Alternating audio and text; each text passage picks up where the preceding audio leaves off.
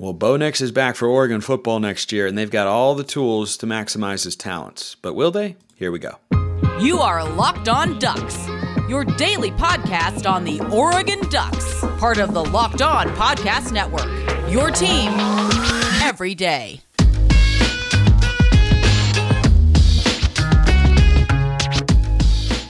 Yes, it is that time once again for Locked On Ducks. I am your host, Spencer McLaughlin. Thank you so much for making this your first listen or your first view of the day. Part of the Locked On Podcast Network, your number one source to stay up to date with the Ducks. If you haven't already, like, comment, subscribe, please, and thank you wherever you listen to or watch this show, which today is brought to you by FanDuel Sportsbook, official sportsbook of Locked On. Make every moment more. Visit FanDuel.com/LockedOn today to get started. The mailbag questions are exceptional. I've actually had a couple of these thoughts on my mind recently anyway, so great minds think alike, Duck fans. Again, YouTube comments, Twitter at Smalls_55 or at Locked On Ducks, DMs and mentions wide open. This one from John. Spencer, here's a very open-ended question, my favorite kind, for you to ponder while you have a great week at Disney World. This, of course, came in before that, and I have been pondering, John. How can Oregon's offense best maximize Bo's full range of talents at the quarterback position? Well, the first thing they have to do is something they've already done, and that's surround him with weapons. This gets talked about more in the NFL sense because it's just kind of how that sort of thing works, and because you have more known commodities there, whereas college, it's, there's a little bit more of a guessing game, I think, is in terms of, is this guy going to pop, or is this freshman good? How's that guy going to play, and all that sort of stuff. Young people are just generally more unpredictable, which makes a lot of sense. I had Chick-fil-A earlier. Delicious. So Oregon needs to surround Bo Nix first and foremost with high-level skill position players, and they have done that. You've got Troy Franklin. That's a true number one wide receiver right there, second team all Pac-12. You've got Trayshawn Holden on the other side, who has shown himself capable in the SEC and could take an even bigger step forward at that Z receiver position opposite Troy Franklin this year for the Ducks. In the slot, you've got Chris Hudson and Tez Johnson. Yeah, those are good players. At the tight end position, you've got Terrence Ferguson, stud. I wish they had one of McCormick or Matavao, preferably Matavao, probably because he was a little bit younger. I think I think he has more upside. McCormick is more, the player that we know he is, and he doesn't have as much room to grow because he's a good player. But I loved Matavao's upside and was really bummed that he transferred. I think UCLA got a good one there. But you've got Terrence Ferguson, who's a great receiver and a good run blocker. And you've got Patrick Herbert behind him, who I think has, some room to grow, but is overall a really solid number 2 tight end.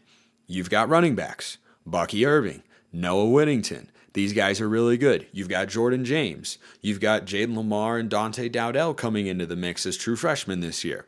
So they're fine at that position. Now, the biggest question here for maximizing Bo Nix's talent in 2023 is offensive line number 1 and the offensive coordinator, Will Stein, number 2. Start with the offensive line. It was a critical component of what Oregon did and why their offense was so good because of how they played stylistically in 2022. They were a run-first offense, and they used that to set up heavy play-action shots. And the other thing that I loved about what Dillingham did schematically last year is the way he would use Bo Nix's mobility. He would call quarterback runs, but it was not a huge feature of the offense. He almost made him be more of a pocket passer than he was at Auburn, and I think he developed in that sense as a result. But when his mobility was called upon, whether that was to extend a play or a designed rollout, my favorite play that Oregon ran last year, I don't really know what they call it. It's basically a sprint half-naked bootleg where you shift the offensive line to the left, so you get the defensive line out of the way. The tight end stays on the end line on the strong side of the play where the quarterback's going to roll to, and then he waits, he pump fakes left, and then he sprints back to the right, usually for Bo Nix, who's a right-handed quarterback. And there was always just all this time, all this space, and what it was doing was buying time to allow routes to develop down the field, to take those downfield shots to Chase Cota, to Chris Hudson, to Troy Franklin. And we saw them execute it time and time again. And then you have a running back option in the flat as well. Every time it seemed like Oregon called that play, it worked. And you don't call it more often because then they start to get ready for it. But every time Kenny Dillingham dialed up that specific concept, I felt like it was a big play for Oregon. There was they did it a couple times against Washington State.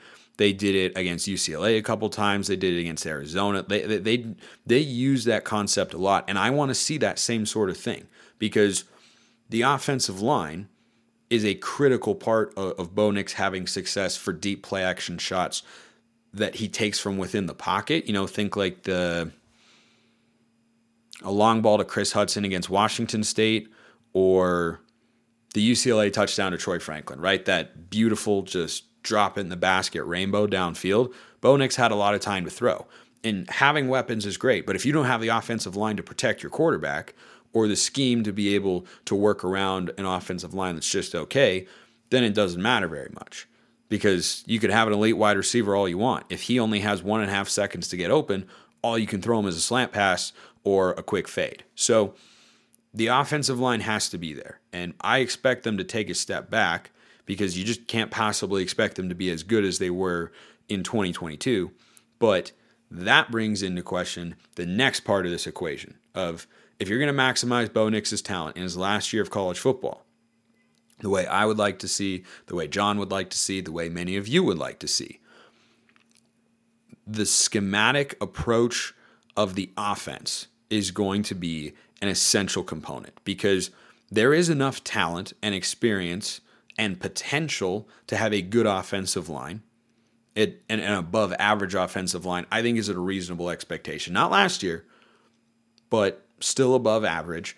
But the way that they use Bo Nix from a mobility standpoint, how much they use him in the run game, is up to Will Stein, right? From a play calling standpoint, from a formation standpoint, from a mindset standpoint, that's all up to our new offensive coordinator to figure out. And Frank Harris ran the ball a pretty good amount last year. Is Oregon going to want to do that this year with Bo Nix? I understand the worry with regards to, what if he gets hurt? Though Bo Nix improved dramatically as a passer in his first year with Oregon, which is a testament to the offensive line, the offensive coordinator, and the support staff, or the supporting cast he had around him, he still needs to be able to use his legs to be his most effective, right? I mean, he showed a lot of grit, a lot of toughness those last 3 weeks, playing through an injury, last couple weeks, I guess. I don't even think he was 100% in the Holiday Bowl, but he still played, which was fantastic, and he played quite well. Had a bad stretch in there, but still played pretty well for the most part and played well when Oregon needed him to. But you have to keep that component there if you're Will Stein. You can't remove it and say, well, you're just not going to. Think about, Mariota in his second year. He got hurt, and it derailed Oregon's season a little bit. Bo Nix got hurt this past year. Kind of derailed Oregon's season. It was a big component as to why. Yeah, there were defensive collapses, but Bo Nix getting hurt, that didn't help. It didn't help. It did the opposite of help. But the ceiling for your offense, when your mobile quarterback, a guy of Bo Nix's caliber athletically, is able to use that, and if you're able to get him into rollouts, use his arm strength, use his legs, your offense becomes so much more dynamic, so much more difficult to defend. And I think Bo Nix honestly got unlucky getting hurt last year. I think he's experienced enough running the football to know, and tough enough and big enough to know how to run, when to run, and when to just get down and avoid taking a big hit. So I think that should continue to be a part of the offense. Occasional design quarterback runs, the read option being a part of the offense. I do think, as I talked about recently on the show, we'll see that, kind of triple option essentially where you've got a Z receiver or a tight end going into the flat off of the read option action just to spread the defense out or make them think a little bit harder. I think that's perfectly reasonable. So I think Oregon's got all the potential there, and it's going to come down to the offensive line and the offensive coordinator and how they play. So now that we've got football talk out of the way, who doesn't love some expansion talk? I mean, I love it on the one hand. I don't on the other because I wish it wasn't happening. But a fascinating question about Oregon and the Big Ten.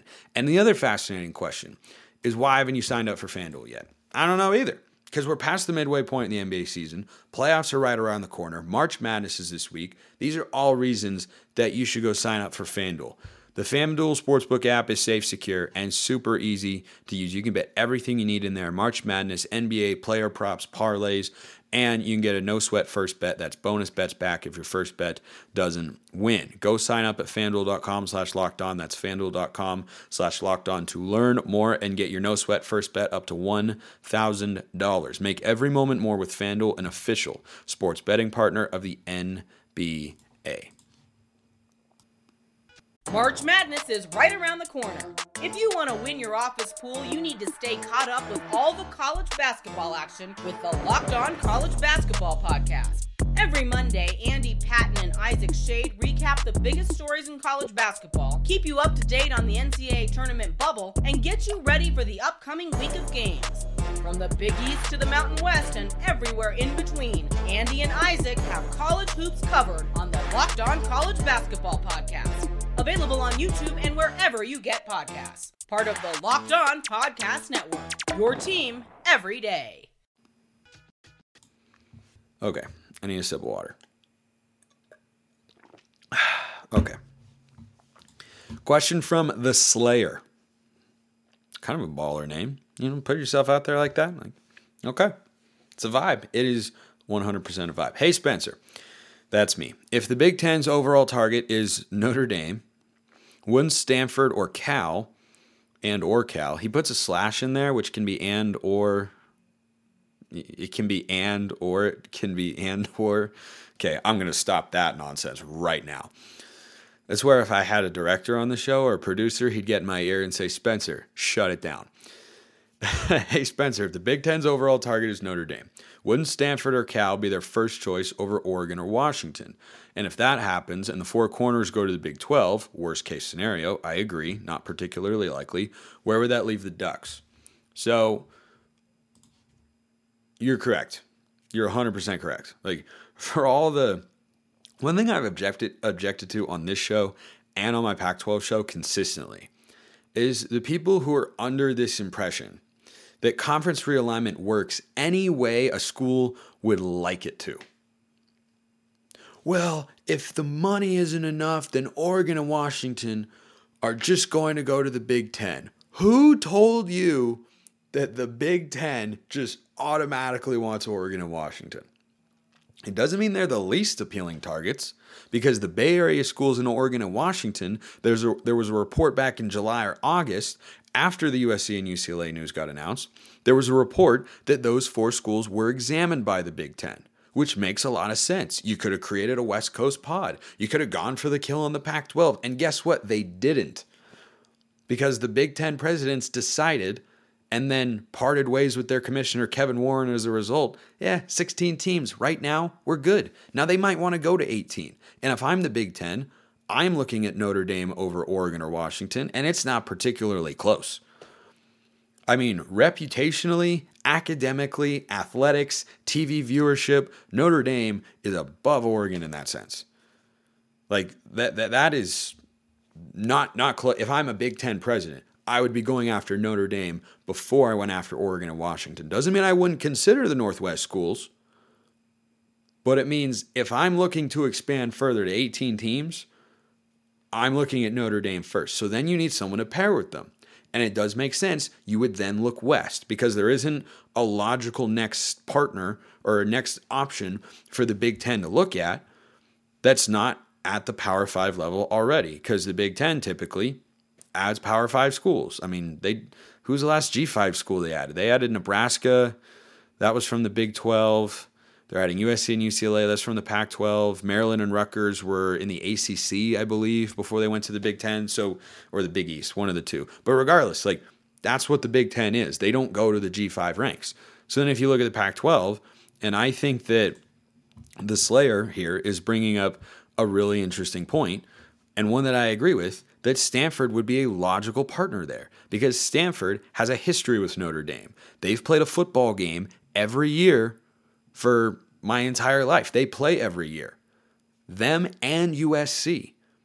They have this little football love triangle, if you will, where Stanford plays USC because they're in the same conference, but Stanford plays Notre Dame and USC plays Notre Dame.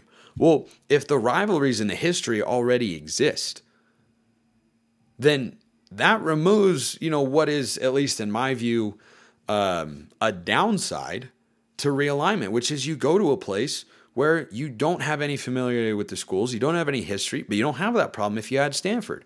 And academically, the Big Ten is a bunch of elite institutions.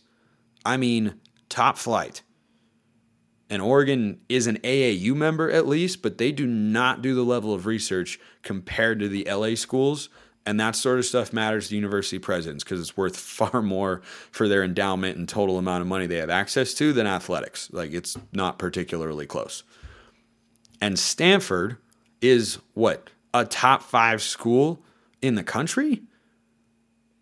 And they're doing over a billion in research a year, and their reputation as an elite academic power. I mean, they're Harvard West, right? That's what everybody calls them. Harvard, they're the Ivy League school that is in the Pac-12. So they'd be a perfect fit for the Big Ten in that sense. Now, academics are not the only concern, just like athletics are not the only concern. And Stanford football and men's basketball lately kind of stink. So the question would become, would Stanford's academic potential, or not potential, would Stanford's academic standing be enough to supersede their athletic mediocrity at this point in time? But this is a different question if you go back to 2012, when Stanford football is rolling. And at that point, who cares what basketball is doing? Football was in the national championship discussion year in and year out.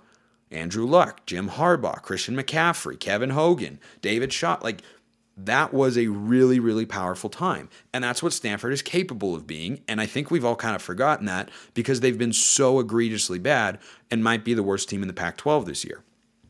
So Stanford would make a lot of sense to the Big Ten.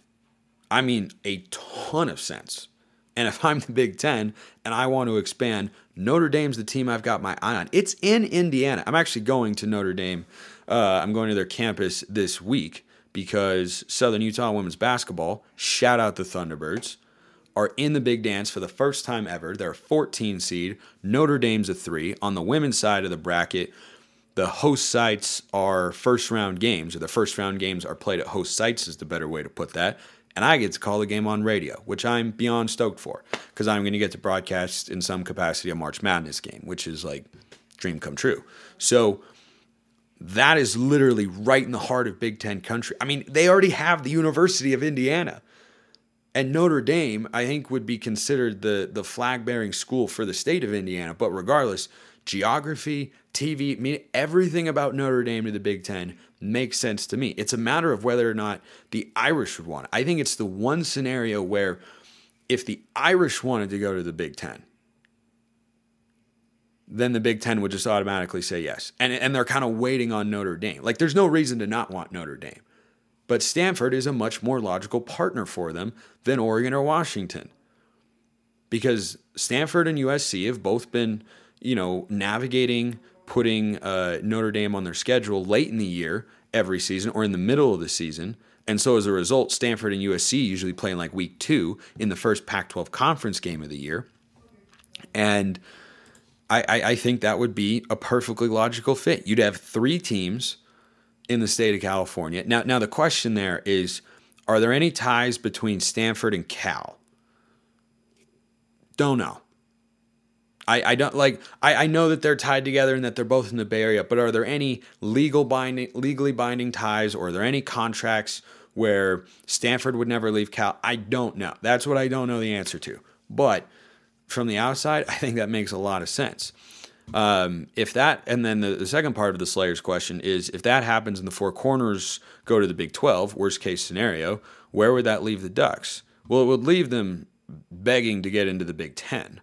But if Stanford left the pack, which I find to be unlikely, though not impossible. And when I'm talking about realignment here, I'm talking about the next round. I think this round of realignment is done.